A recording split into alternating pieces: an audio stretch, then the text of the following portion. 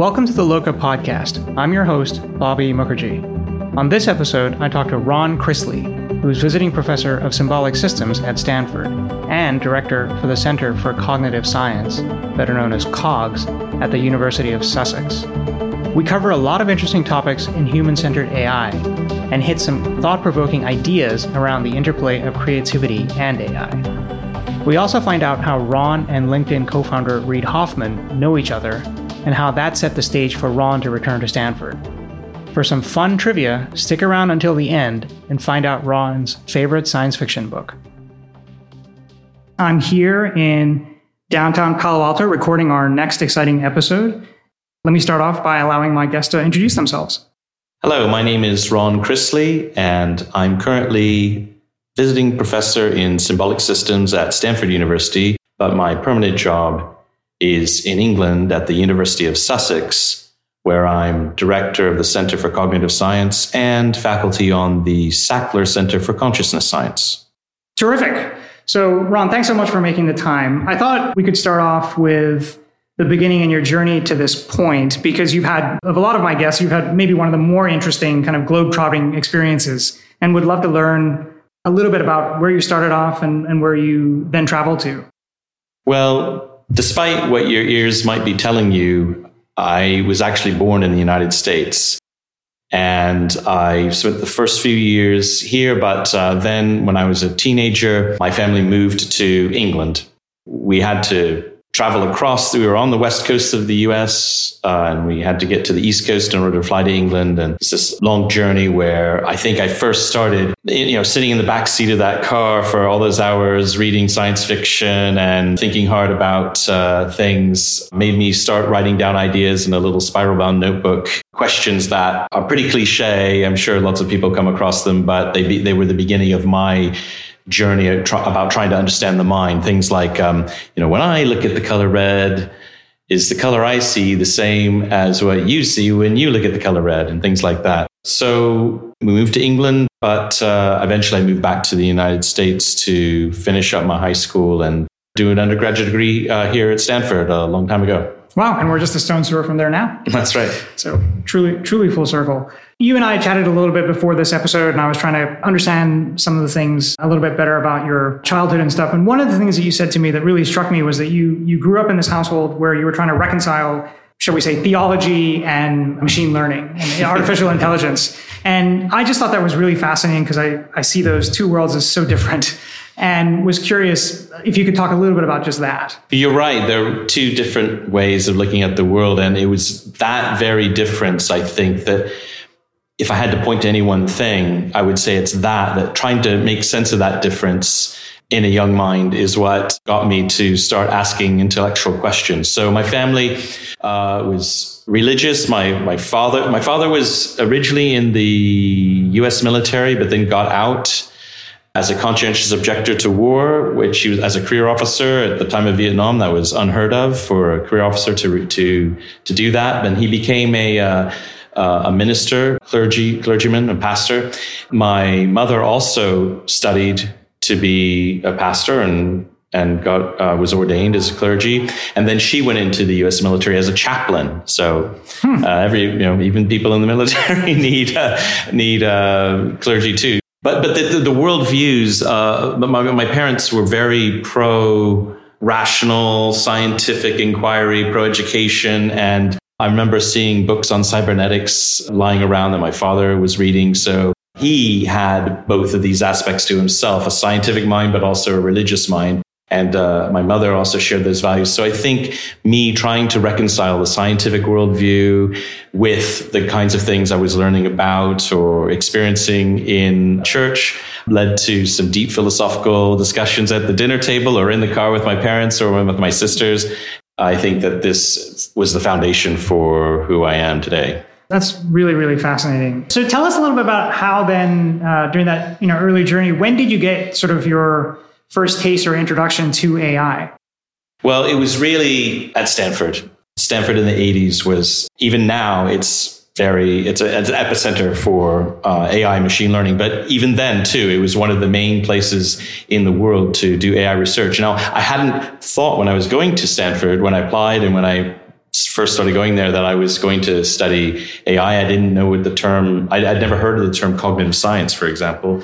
Really, it was one of my friends, Avery Wang, who gave me a book, Gödel, Escher, Bach by Douglas Hofstadter. And that book really changed my way of thinking. And it talks a lot about artificial intelligence and music and logic and philosophy and mathematics and art. And these themes have stayed with me ever since. So that book was very important to me.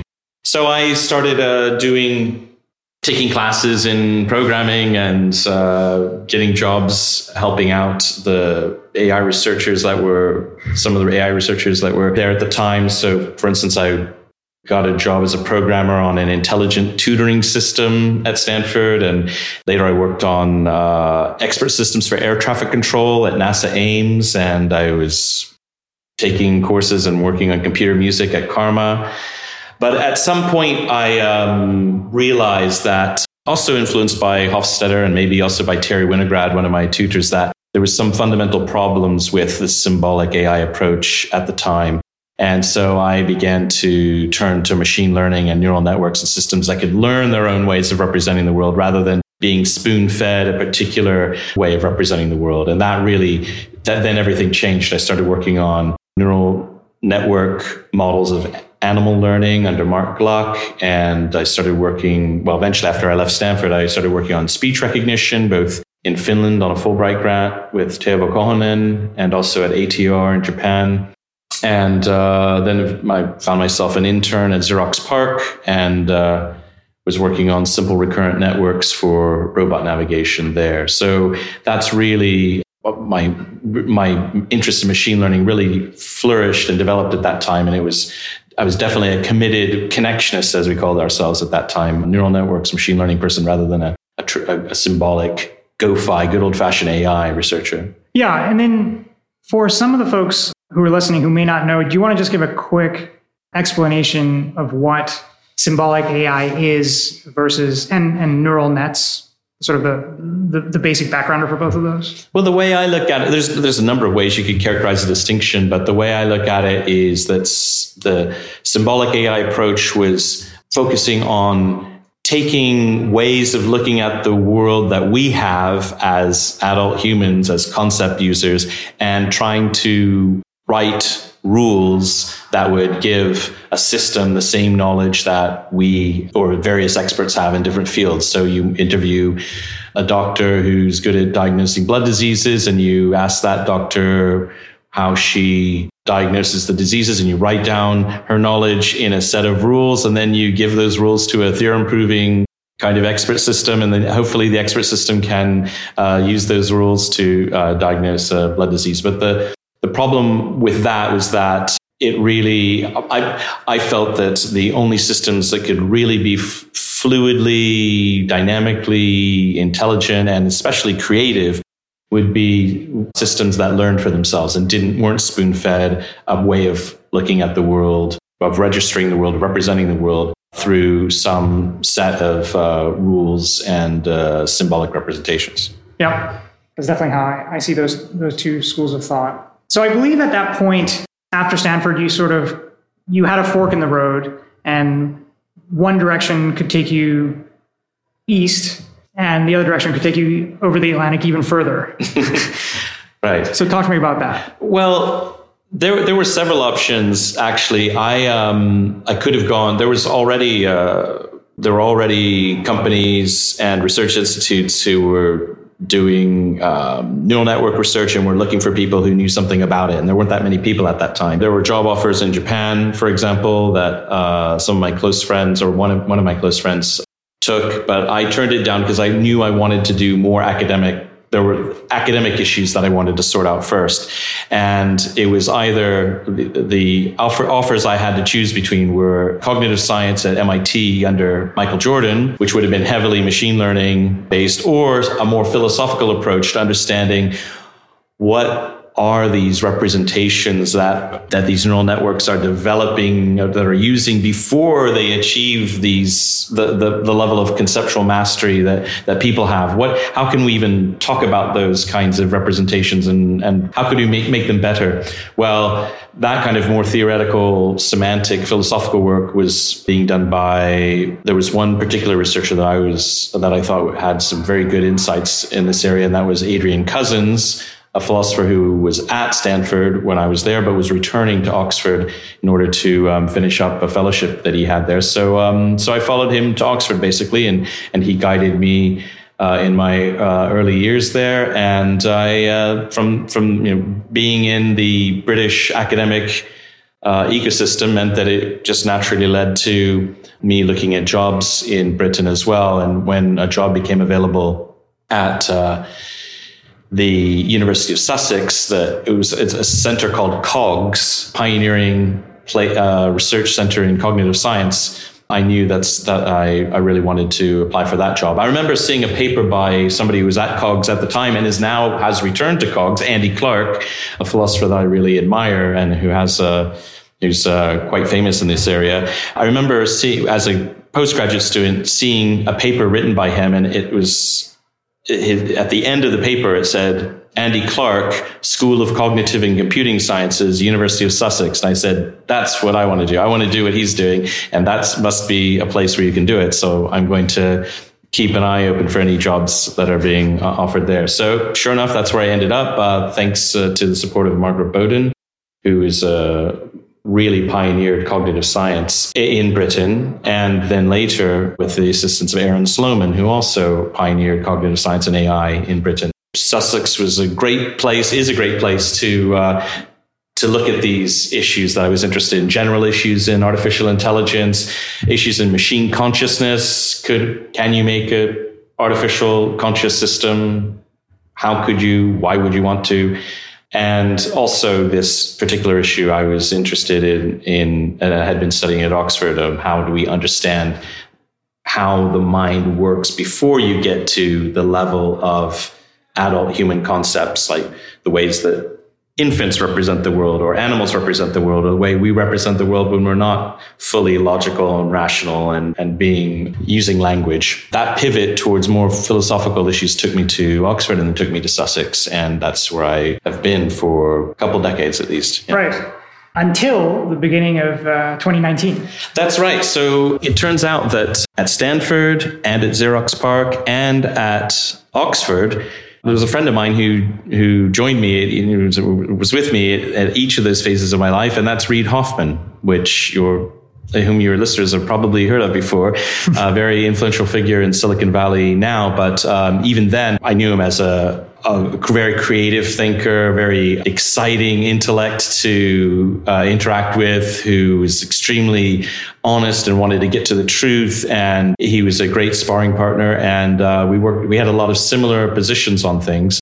We had stayed in contact over the years, but not too much. But when he contacted me in 2018 and said, hey, this AI thing that's been going on for the last few years, we used to do work that was very related to that. Do you think there's any relevance of that kind of approach that he was pursuing and I've still continued to pursue? Do you think there's any relevance of that? And I said, yeah, sure. Let's talk about it. So we talked about it, and it was decided that he quite generously decided to help me out and support this time away from Sussex to return to my Silicon Valley machine learning roots and see how these ideas, this experience and ideas and insights that I've developed over the last few decades could be brought to bear on practical issues concerning, say, design of machine learning architectures or concerning governance of AI systems or other technologies. So thanks to him, I'm here, and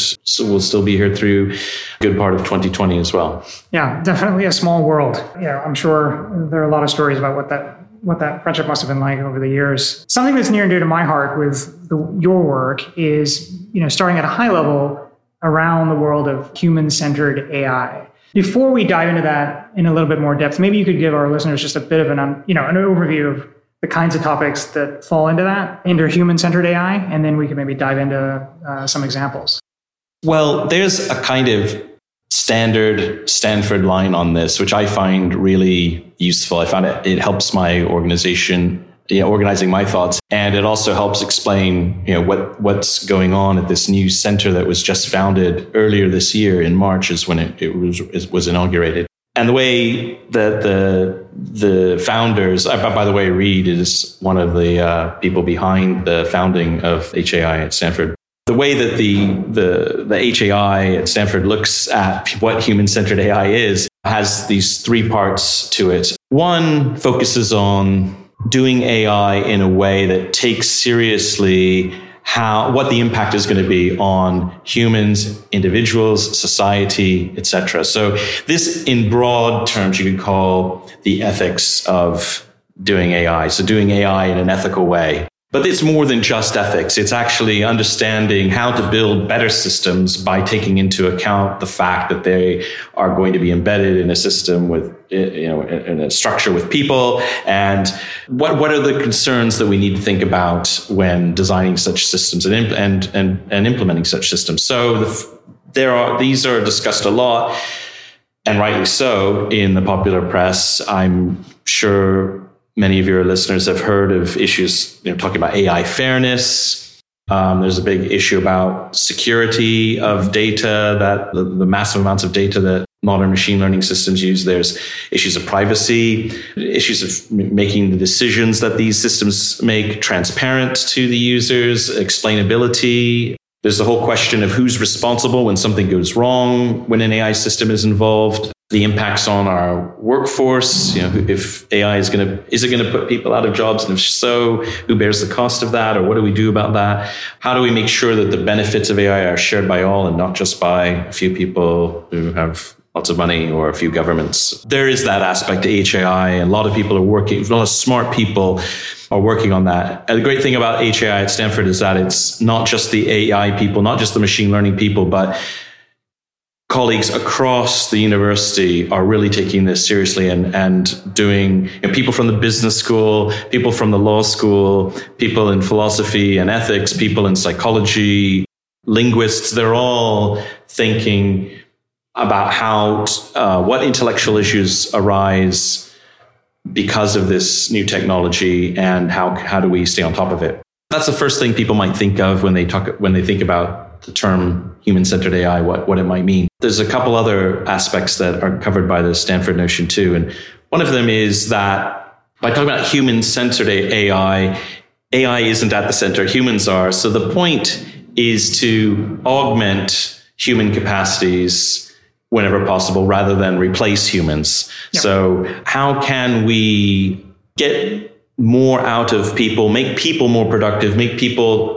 say an issue that I'm interested in, make people more creative by designing systems that complement their abilities or that interact with them in stimulating ways, rather than focusing on the idea, well, how can we take what people do and create a system that does the same thing so that we can replace the human? Machine learning architectures are incredible, and they can do things that better than people can. But people have their strengths too. Humans have their strengths, and there are no known AI systems that can do those things, that can exercise judgment, that can see the big picture, that can exercise creativity.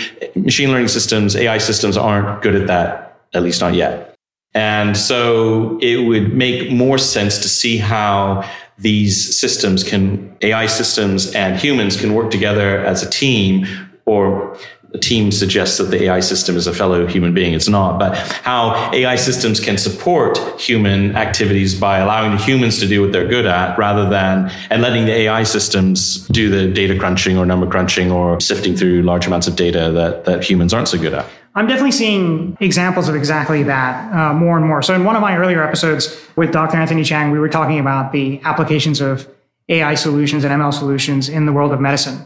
And he often, when he and I were talking about that, he said that where he's seeing pockets where he's seeing success would be where it's not a question of, AI replacing the doctor. It's sort of the doctor plus AI coming up with a much better set of outcomes for the patients than just with the doctor themselves. Right. But that's just one area. I'm sure and maybe you could give our listeners a few because you may have access to these much quicker, but other examples of where there have been some very positive examples of human plus AI doing much better than just the human by themselves.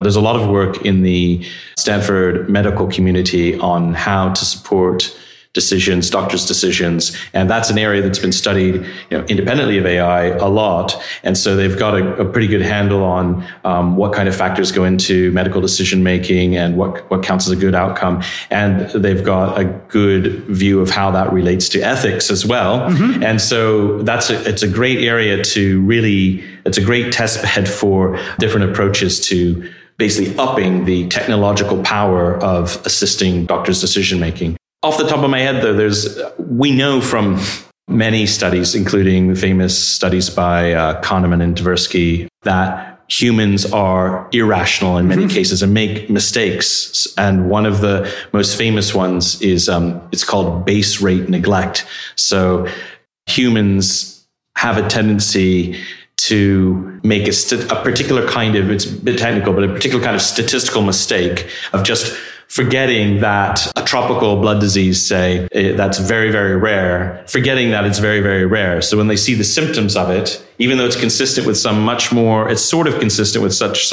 common disease, but it's very, very, very typical of some very, very rare disease, doctors will tend to make the mistake of diagnosing the rare disease because of the good fit. But actually, you have to take into account the prior probabilities and the base rate. So that's an example of a kind of almost trivial example of how an AI system could monitor doctors' diagnoses and say, actually, the Bayesian, the optimal recommendation would be this. Did you take into account the fact that the disease you're recommending in your diagnosis is very, very rare? Did you take that, just to check that the doctor has done that? That's an example of how a machine learning system, or that could even be a traditional AI system, a symbolic AI, an expert system, could assist in medical decision making. The idea here is that the more we understand humans and human cognition and human intelligence, the better we'll be able to know how it should be or can be supplemented by some type of artificial system that can compensate for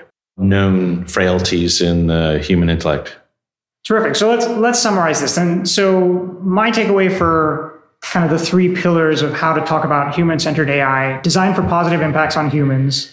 I would say design to augment rather than replace human intelligence. And the third thing, which you just touched on, the more you know about how human intelligence works, the better you can be to architect and augment them with artificial systems. That's right. I kind of jumped to the third pillar of the Stanford HAI approach without making it explicit. So the third pillar is that we should make AI systems, artificial intelligence systems, in the light of an understanding of natural intelligence. And that doesn't sometimes it might mean that you're going to copy human intelligence. So you're going to say, well, this is how humans say are creative. So if we want to build an AI system that's creative, then maybe we'll go through similar steps. But as I just pointed out, it doesn't have to mean that. It can be a complementary issue. Given that humans are like this and have these weaknesses, then we want to shore up those weak areas in decision making with these artificial systems. So it has both of those aspects. It's not necessarily about copying the brain. So we might learn a lot about the neurophysiology of human intelligence, and that might provide some good insights into how to design artificial learning systems. But I think that currently there's a mismatch. So the kind of AI systems, even the neural network style AI systems that we have now, are so different from and so simple compared to the complexities of the mammalian brain, the human brain, that we don't really know what to do. We wouldn't know what to do with those detailed neurophysiological studies. They can only be, I think, at this point, inspirational and give some general guidance. I think the insights that we're going to take from cognitive science to apply to AI now are on a more abstract level, on a more psychological level. We can study what kinds of information humans do or do not take into account when making a decision. And we can use that directly in the design of our systems now. It doesn't matter whether the circuits that are implementing the machine learning system are the same on the hardware level as the neural circuits implementing human cognition. So I think that the most of the transfer from understanding the human mind to designing artificial systems is going to be at a psychological or even philosophical level rather than a neurophysiological level at the current moment. Yeah, that's super interesting. So I'm looking through my notes here, and I was wondering if you could dive a bit deeper into some of the examples of areas that you're working on. And one area to start with that I know is of a lot of interest to a lot of people is the notion of creativity. Yes, so that's an area that I've been interested in for a long time. And my colleague at the University of Sussex, I mentioned her before, Margaret Bowden, she really pioneered the study of computational creativity and addressed philosophical issues like how could you even speak about something as rigid and mechanical and rule following as a computer being creative. And normally when we think of creativity, we think of breaking the rules and not being bound by mechanical thinking. And she has spent her career explaining how these two perspectives are not at odds with each other, that you can get suppleness and fluidity and insight, or you can model insight in computational systems. I think that's most evident in machine learning systems that acquire their own way of representing the world rather than, as I mentioned before, being given a fixed way of registering the world or representing the world by a human. If these systems can develop their own way of looking at the world, they can also ditch that and develop another way of representing the world when it becomes necessary. And you can think of a problem, whether it's a traditional problem to be solved, like a design problem, or whether it's the problem of what musical piece should I compose now. You can think of those as being challenges to your current way of representing the world. And if you have the ability to let that representational scheme go and adopt a new one, then you might be able to do something radically novel, something that looked impossible from your previous way of representing the domain.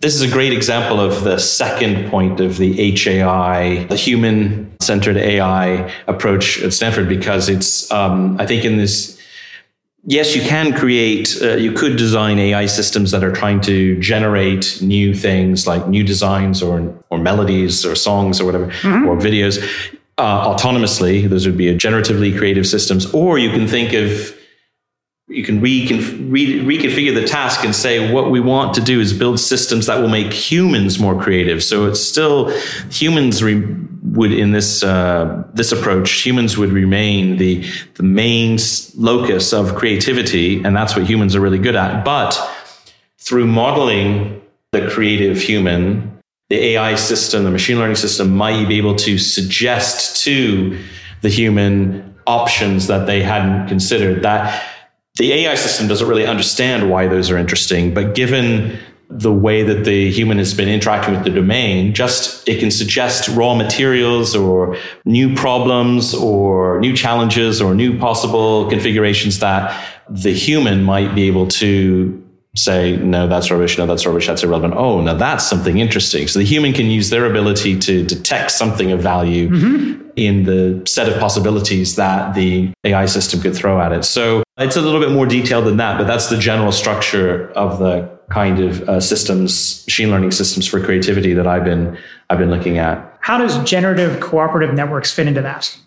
So there's I guess a lot of your listeners, many of your listeners will have heard of generative adversarial networks, GANs. And these are the networks that are so good now at creating, say, lifelike or realistic looking images of people's faces, but they don't actually correspond to any person. And it's because of this adversarial relationship between something that's generating a face and then another thing that's trying to categorize the face as having been seen before. And there's this adversarial nature between them. And it's kind of an arms race between them. By speaking of a generative cooperative networks rather than adversarial networks, I'm talking about an architecture that's similar on a superficial level, on a gross level.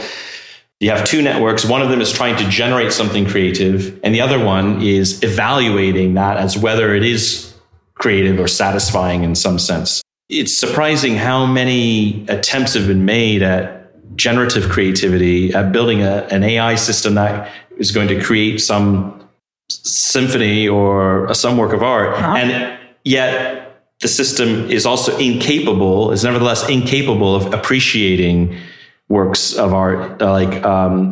Most of the musical generative creative systems can't listen to music. All they can do is produce music. And so what are the chances that they're actually going to produce something really good if they don't even like music themselves? So what I'm trying to do is build systems that actually evaluate the music, say, created by others, if it's music or art or designs created by others, and can appreciate them and say, oh, right, I see what you did there. That's very satisfying. And use that evaluative capacity to look at its own outputs that it generates and apply that to itself. And actually, in the generative process, kind of try to cook the books to say, what can I do? What move would I make here that would please my evaluator component more? So they're trying to please each other. The generative system is trying to satisfy the needs of the evaluating system. But every time the evaluating system does encounter something new that it likes, it's less interesting to it. It's part of what makes in the systems I'm exploring, part of what makes something satisfying to experience or evaluate as either a work of art or as a design is having a little challenge in understanding how it works or understanding it. And the first time you try to understand it, there'll be a little challenge, but you'll get some payoff because you eventually, yes, I can grasp it. So that's very satisfying. But the next time you try to understand, say, the very same thing, well, you've encountered it before, so it's not as hard to understand it now. So you don't get this multiplicative effect of being both something you can understand, but it took some effort to understand it. On the approach I'm taking, you have to have both of those, or to the extent to which both of those are present, you'll get maximum satisfaction score out of the evaluator.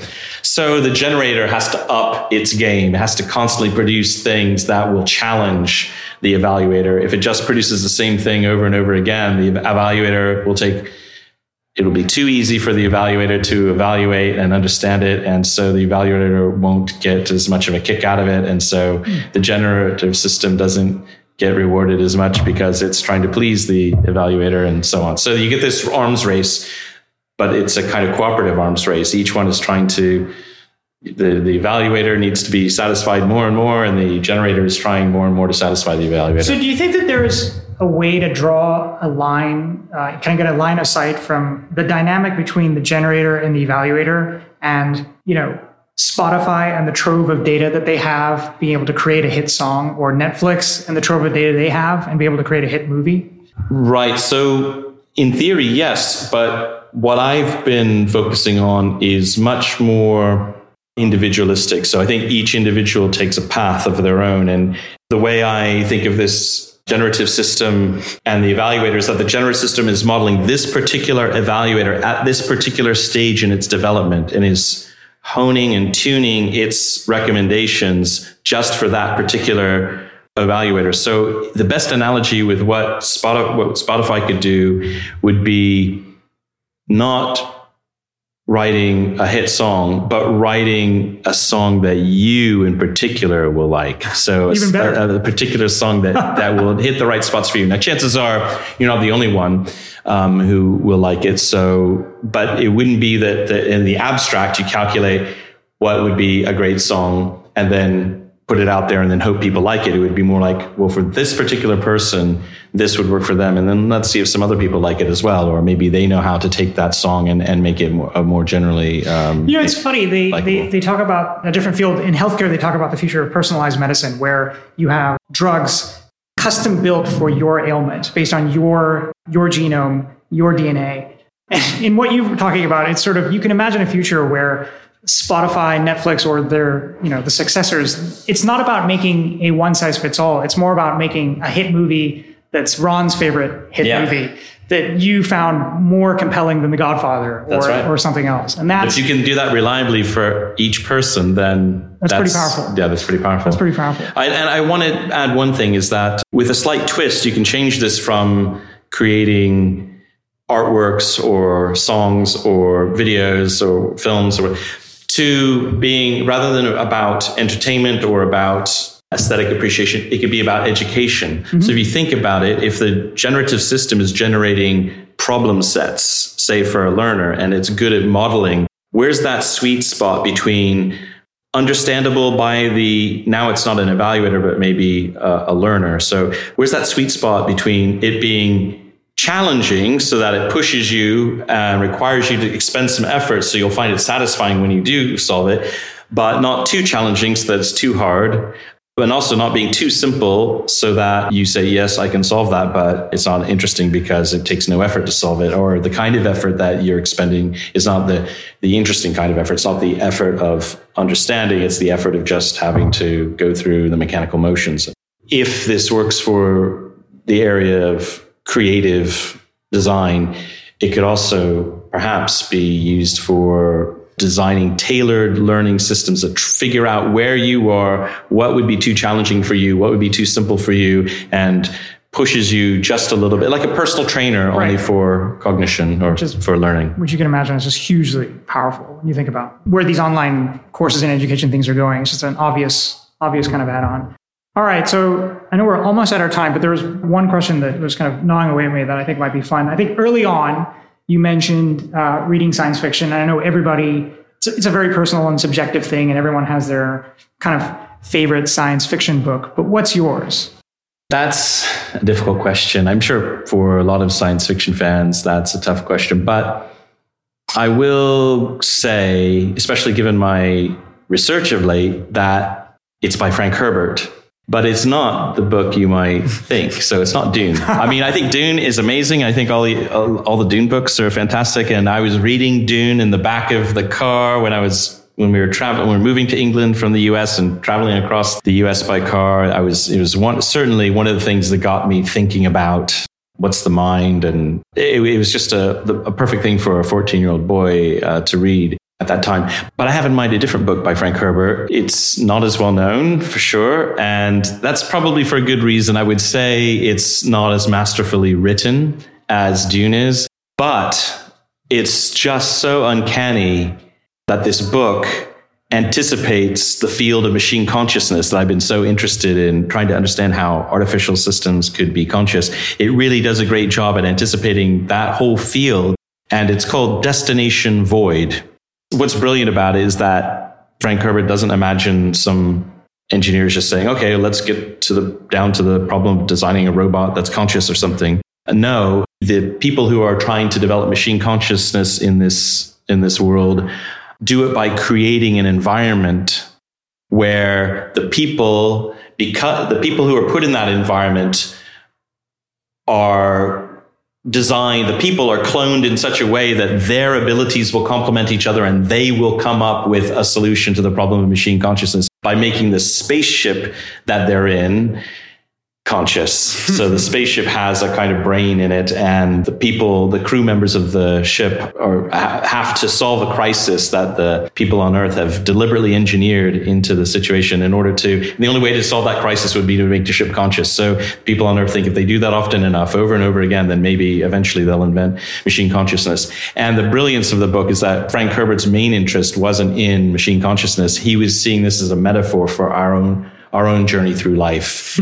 We, just like that spaceship is traveling through life and it doesn't have any destination. It's just encountering crisis after crisis in space. And hopefully along the way, it becomes aware of itself. Similarly, he thought of us as traveling through life without any particular existential destination. But by encountering our crises, maybe some of us will come to be aware that we become aware and go to a different level of consciousness or experience. So that's fascinating. I'm going to have to download the free sample on Kindle and see if I can get hooked. Like I said, it's not a pleasant read. So I would say Dune is much more fun to read. This book is a labor of love for people who are obsessed with machine consciousness. Well, I think it could be kind of enticing. So thank you so much, Ron. I really appreciate it. Thank you. No, it's been a pleasure. And thanks for giving me this opportunity to talk about my background and work. Terrific.